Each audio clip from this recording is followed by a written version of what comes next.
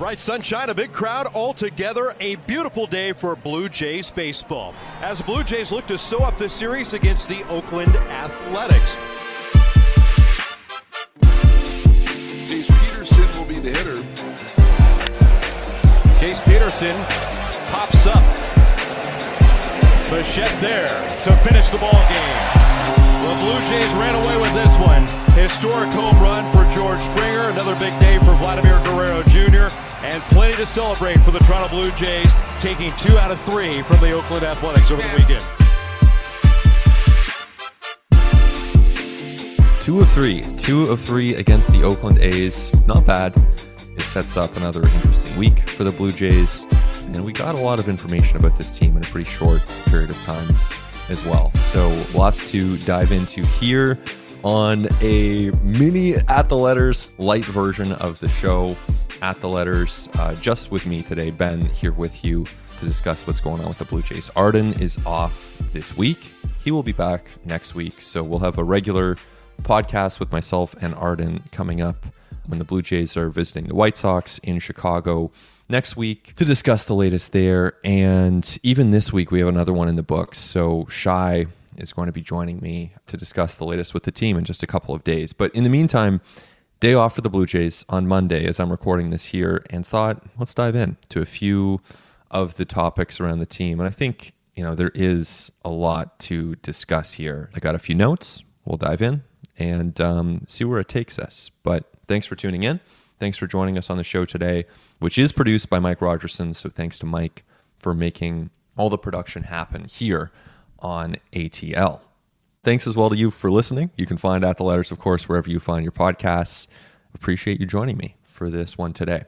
So with the Oakland series, we knew the Athletics were not a good team coming in. We knew that they were historically bad. And I wasn't exactly sure what that would look like, but watching them play, it was pretty clear that they're bad in every possible way that a baseball team can be bad. They didn't pitch well. They didn't have a lot to go for them offensively, and their fielding was really bad too. We saw wild pitches lead to runs. We saw some really poor defense where they aren't able to convert double plays, where they aren't able to make routine plays at times, even in the outfield, right? Like, I was kind of excited to be watching Esteury Ruiz because you look at the numbers and this guy enters the series leading Major League Baseball with 39 stolen bases. That is an absurd amount considering last year the Major League stolen base leader, John Birdie, last year had 41 on the entire season. So you're thinking, okay, Ruiz, this guy's going to be dynamic. It's going to be fun. Turns out he never gets on base, so he doesn't actually get to use the speed that has made him the MLB stolen base leader. In center field, he was kind of a disaster. On his way to third. Ruiz misplayed it, so the Blue Jays will take advantage.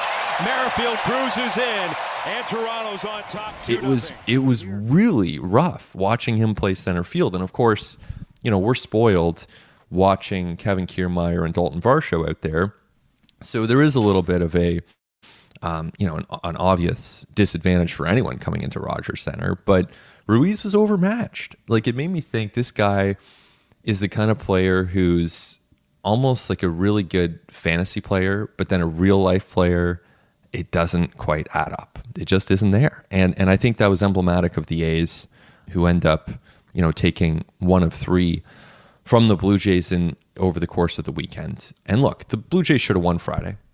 They had their chances. Chris Bassett wasn't sharp. The offense wasn't there for the Blue Jays. So they should have won. But you take 2 of 3 and they emerge in playoff position. So this is kind of where they should be, for sure. We'll see how things fluctuate from here to the end of the year. They could easily lose their grip on that and regain it.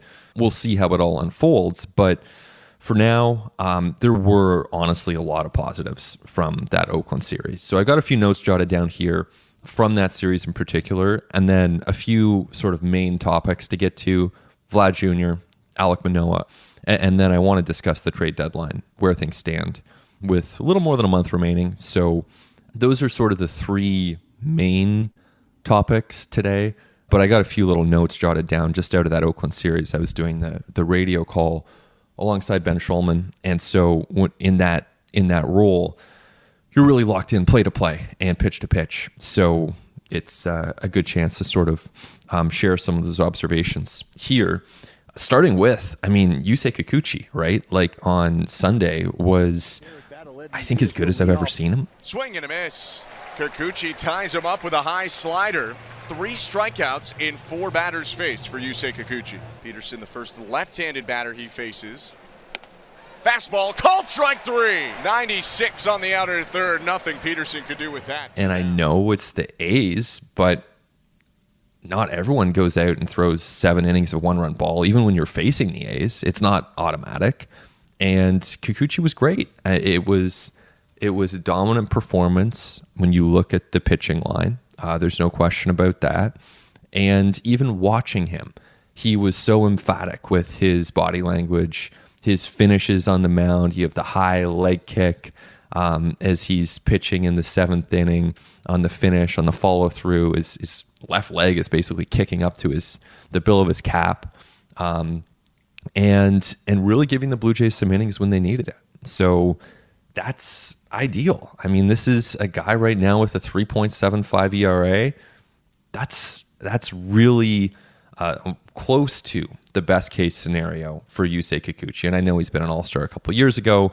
That's not the kind of season he's having now. But he's a 5th starter, right? He's a 4th on this team. He's a 4th starter. And he's performing at a really, really high level. So the Jays are thrilled with what he's doing right now, should be thrilled.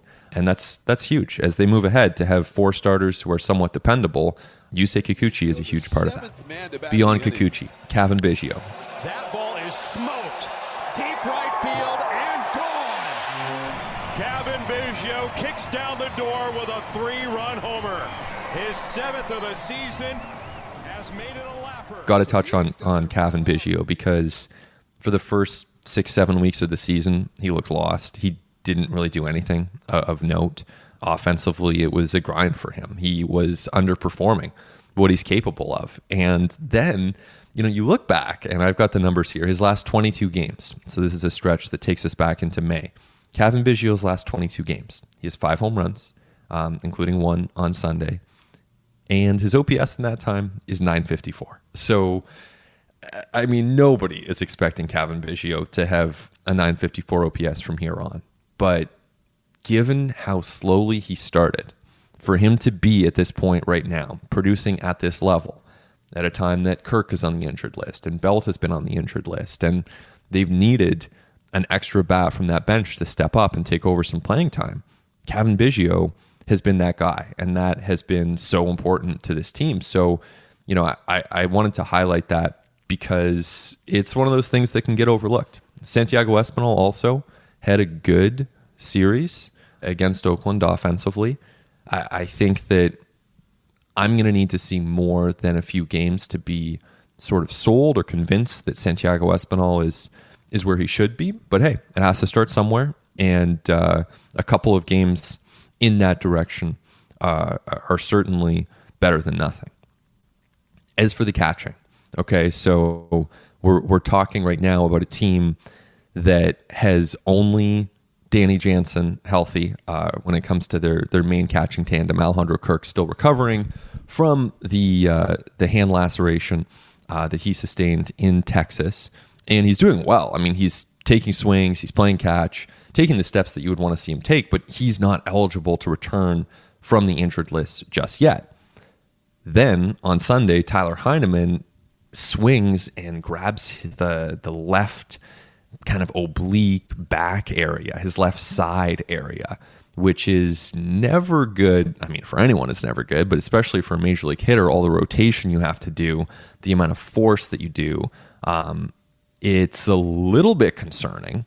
And he left the game. So as I record this right now, unclear what it's going to mean for Tyler Heineman. And I understand he's the 3rd string catcher on this team. It's not like we're talking about Bo Bichette or George Springer right here when it comes to the amount of at-bats and when it comes to the significance that you'd expect from him. But at the same time, catcher is a position where you never want to be caught shorthanded. And I don't think the Blue Jays want to use Dalton Varsho at catcher if they can help it. So we'll see. It might mean reaching to the minor leagues. And honestly, if I was guessing, I would suggest that it's very likely the Blue Jays are at least exploring the possibility of acquiring a quad A type catcher in trade, depending on how Heineman's feeling and what the MRI said. But you got to be prepared for Tuesday to have someone else behind Danny Jansen. And Rob Brantley has battled injuries at AAA. So I would expect the Blue Jays are making some calls on that front to see what they can do when it comes to building up some catching depth. Belt is going, and so is Guerrero out to deep center field. That's a no-doubter. Holy smokes, Vladimir. He waited 31 games here at Rogers Center to get his first of the season, and now he's homered in consecutive home games here in Toronto. Well, it took a while for Vlad Jr. It took a long time, almost 3 months of home games before he was able to connect for that first home run. But once he did, it really started rolling. 2 home runs over the weekend for Vladdy Jr. And then on Sunday, he had another big game with a single and a double and more loud contact. So this is big on a couple levels, and it's obvious. I mean, people listening to this podcast are well aware of the importance of Vlad Guerrero Jr. to this team. There's little doubt about how different this lineup looks. Like, it feels like a different team when Vlad Jr. is hitting home runs. And I know that's like the most obvious analysis, right? Like, it's not too earth-shattering, but you go from Vlad Jr. singles hitter to Vlad Jr. home run hitter and singles hitter, and it's a massive upgrade. So, the Blue Jays have reason to be thrilled here. And I think there's like real significance to this. One, okay, it helps them win on Saturday and on Sunday, although he didn't homer on Sunday. His contributions were still important. So great. You're banking wins against a team that you absolutely need to defeat. And then 2, it's hard to pinpoint, the mental side of things. We know it's important. It's hard to quantify. But I have to think that for Vladdy Jr. to connect on a couple of home runs at Rogers Center after going nearly 3 months without hitting a home run in front of his home crowd, I would think that can allow him to continue targeting the pitches in the strike zone, not to chase the breaking balls off the plate that pitchers are consistently attacking him with. Sliders off the plate, sinkers in on the hands. Those pitches that are off the plate, he can get a bat on them because he's got great hand-eye coordination.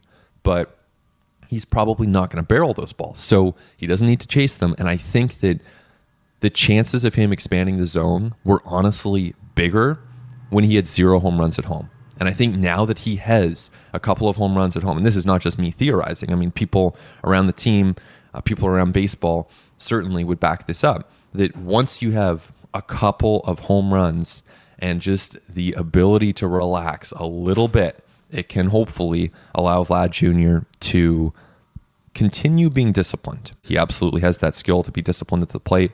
And I would think that his chances of really locking in on his pitch are that much better now that he's got that couple of home runs in the books already, and certainly a lot of momentum. The OPS over 800 again. Still not to where you'd hope for Vlad Jr. Still a disappointing first half of the season offensively, but there's a lot more in there. And when you look at the numbers, there's a lot more in there. People around the team optimistic when you look at his strength, when you look at his secondary metrics, the advanced metrics, the analytics, what that tells us about the quality of contact that Vlad Jr. is making. Combine that with a guy who is very strong, who is seemingly enjoying playing baseball right now. It was nice to see him and Yusei Kikuchi in the dugout on Sunday. Big grins on their faces, really enjoying their resurgence, their contributions to the team at a time that the team was winning. So wanted to note that as well, as Vlad Jr. Had his biggest offensive weekend of the season. And Alek Manoah. So Manoah still working through things in Florida, and it does not sound like he is a candidate to pitch on Canada Day the next time the Blue Jays have an open rotation spot. At this point, I'd be surprised if he pitches before the All-Star break in a Major League game. And it's interesting. He's going to have chances to pitch in Florida to begin with in games, and we haven't been told exactly where that's going to take place. I don't think the Blue Jays necessarily want a ton of media around there.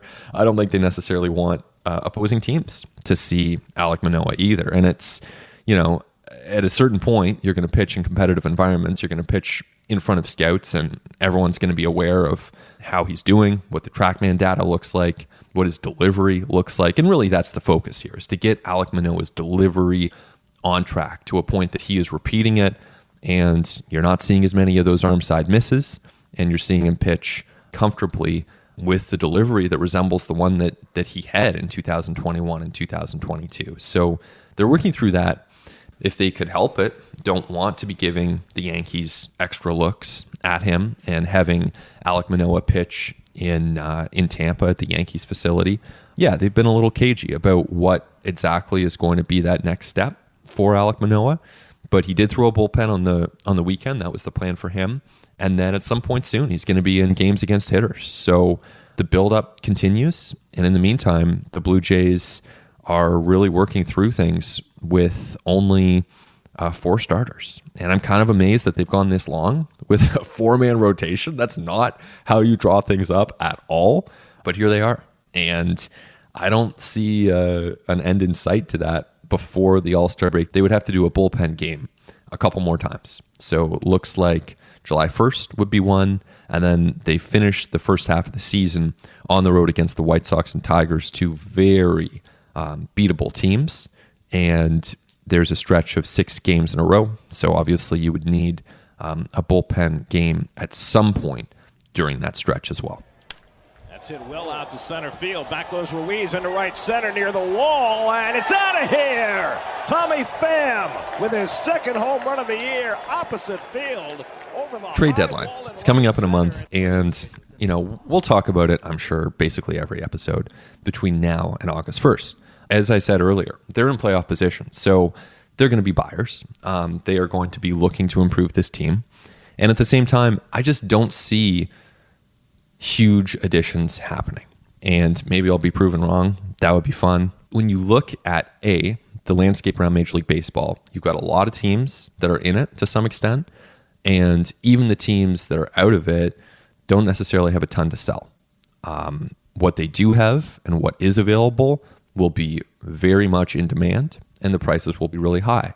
And then you look at a Blue Jays farm system that, candidly, isn't particularly strong right now. There's just not a ton in there. Addison Barger and Ricky Tiedemann have been hurt for big chunks of the first half. Orelvis Martinez is a good prospect, but I don't necessarily see the Blue Jays trading him. So you're looking then further down into the minor league system, and yeah, those guys have value, but there's more risk there, and other teams have low-level prospects as well. So I don't think the Blue Jays are particularly well positioned to go out there and overwhelm other teams with prospect packages, but they will be buyers. And so what does that look like? I mean, I think we have a template from years past where we've seen the Blue Jays go out and add underperforming established players. Maybe that's a Francisco Liriano type from, that's going back 7 years now, or a Jason Grilli type, or a Joaquin Benoit type. 2016 offers us a little bit of a look at the kind of scrap heap options that you can get. And I know scrap, that's not exciting, right? To talk about, hey, we can get these guys off the scrap heap. But I honestly kind of think that's where the Blue Jays need to be looking to a certain extent. And it's not to say that you don't look at better options. Obviously, you do. You're going to survey the entire market. You have a full front office of employees. Clearly, they're employed for a reason. You're going to make sure that you have eyes on everything, from the edge of the 40-man guy to Shohei Ohtani. I mean, that's obvious. You're going to look at the full scope of things. But I think the most likely scenario probably has the Blue Jays looking at bounce back types. You're not going to necessarily get like an ace starting pitcher. I don't think they need ace relievers, shutdown relievers, but you do need to add to the pitching staff in some form. Maybe that's a bulk pitcher. Maybe that's a setup reliever. Maybe it's another lefty for the bullpen. You need to add, because it's not that their pitching staff is a disaster right now, but after August 1st, you can't add anymore in meaningful ways. So take advantage of this window and add to a pitching staff that currently has places where you could add. So that's, I think, pretty apparent with respect to the pitching staff. And then, you look at the offense, and I've been saying this for a while now, but they really need another bat. And, you have at this point, Ernie Clement on the bench, you can option him. He can stay in the organization, and you can add another bat that you actually really like in big spots. And I think ideally you're talking about a right-handed hitter or a switch hitter. Could be a left-handed hitter. Jock Peterson about to arrive in town, and I don't think the Giants are selling at this point, but a Jock Peterson type bat could work. And I think back to Atlanta a couple years ago when they acquired, I think it was Soler and Duvall, had such a great Eddie Rosario, and totally remade their outfield with these guys who were essentially scrap heap type bats, guys who were underperforming. I think that's a model the Jays can follow, where you're not necessarily going out there and getting a splashy name, but you get someone. And I took a look at names, so I'll throw some out here on June the 26th, with, of course, lots of time to have things change. But if you're just looking for major league caliber bats, Lane Thomas, former Blue Jay, with the Nationals, he's having a really good year. He actually has team control, though, so I actually think he might be too good for the, like, that might be like, I don't know, is that like an Orioles play? Is that, we'll see what's going to happen there. By the way, side note here, how interesting that Marcus Stroman might be the top starting pitcher available. Do not see him going to the Blue Jays. And I think the Angels are going to continue to be very aggressive. So I could see Stroman pitching for the Angels come August 1st, but we'll see. As for the outfielders for the Blue Jays, I also looked at Andrew McCutchen of the Pirates, but I don't know if the Pirates are just going to want to trade a franchise icon like that away. So I'm putting him more to the back burner as well. Jurickson Profar, switch hitter. I like what he's doing, but he's historically really doesn't strike out much. This year's strikeout rate is a little higher. So I might want to see a couple good weeks before, moving on a Jurickson Profar. Tommy Pham, Mark Canha with the Mets. These guys are the kind of right-handed bat, veteran. Cost would be relatively low in terms of prospects and in terms of dollars they can hit. They are major league hitters.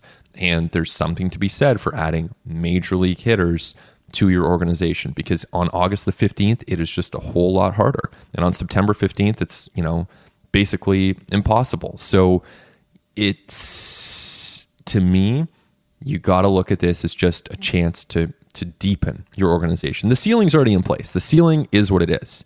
It's Vlad, it's Bo, it's Springer. Manoah is part of the ceiling. Obviously, Barrios and Gausman. It's a good ceiling. If this team is playing at its best, it's a really good team. But you got to raise the floor, because you don't want to be in a situation where you're a game back of the Angels on September the 28th, and they went out and they got Marcus Stroman because they gave up what's left of their farm system to get him. And, they have Stroman going, and then you're still rolling with bullpen game. And, Brandon Belt's hurt on the injured list, and your DH is Ernie Clement. Like, you'd rather have some reasonable facsimile of a number 5 starter and Tommy Pham. So, that's kind of the caliber that I'm looking at right here. And if that sounds like really boring, I hope I'm wrong. And I hope that there are bigger names dealt, and that the Blue Jays can be in those situations, because it's always fun to be covering a really active trade deadline. But as things stand now, that's how I see it. So we'll leave it there. Like I said, we'll have Shai on in a couple of days and Arden on next week. But in the meantime, thanks for listening to this mini At the Letters lowercase. And thanks as well to Mike Rogerson for producing this week's episode. And look forward to talking to you very soon on At the Letters. Listen to At the Letters ad-free on Amazon Music, included with Prime.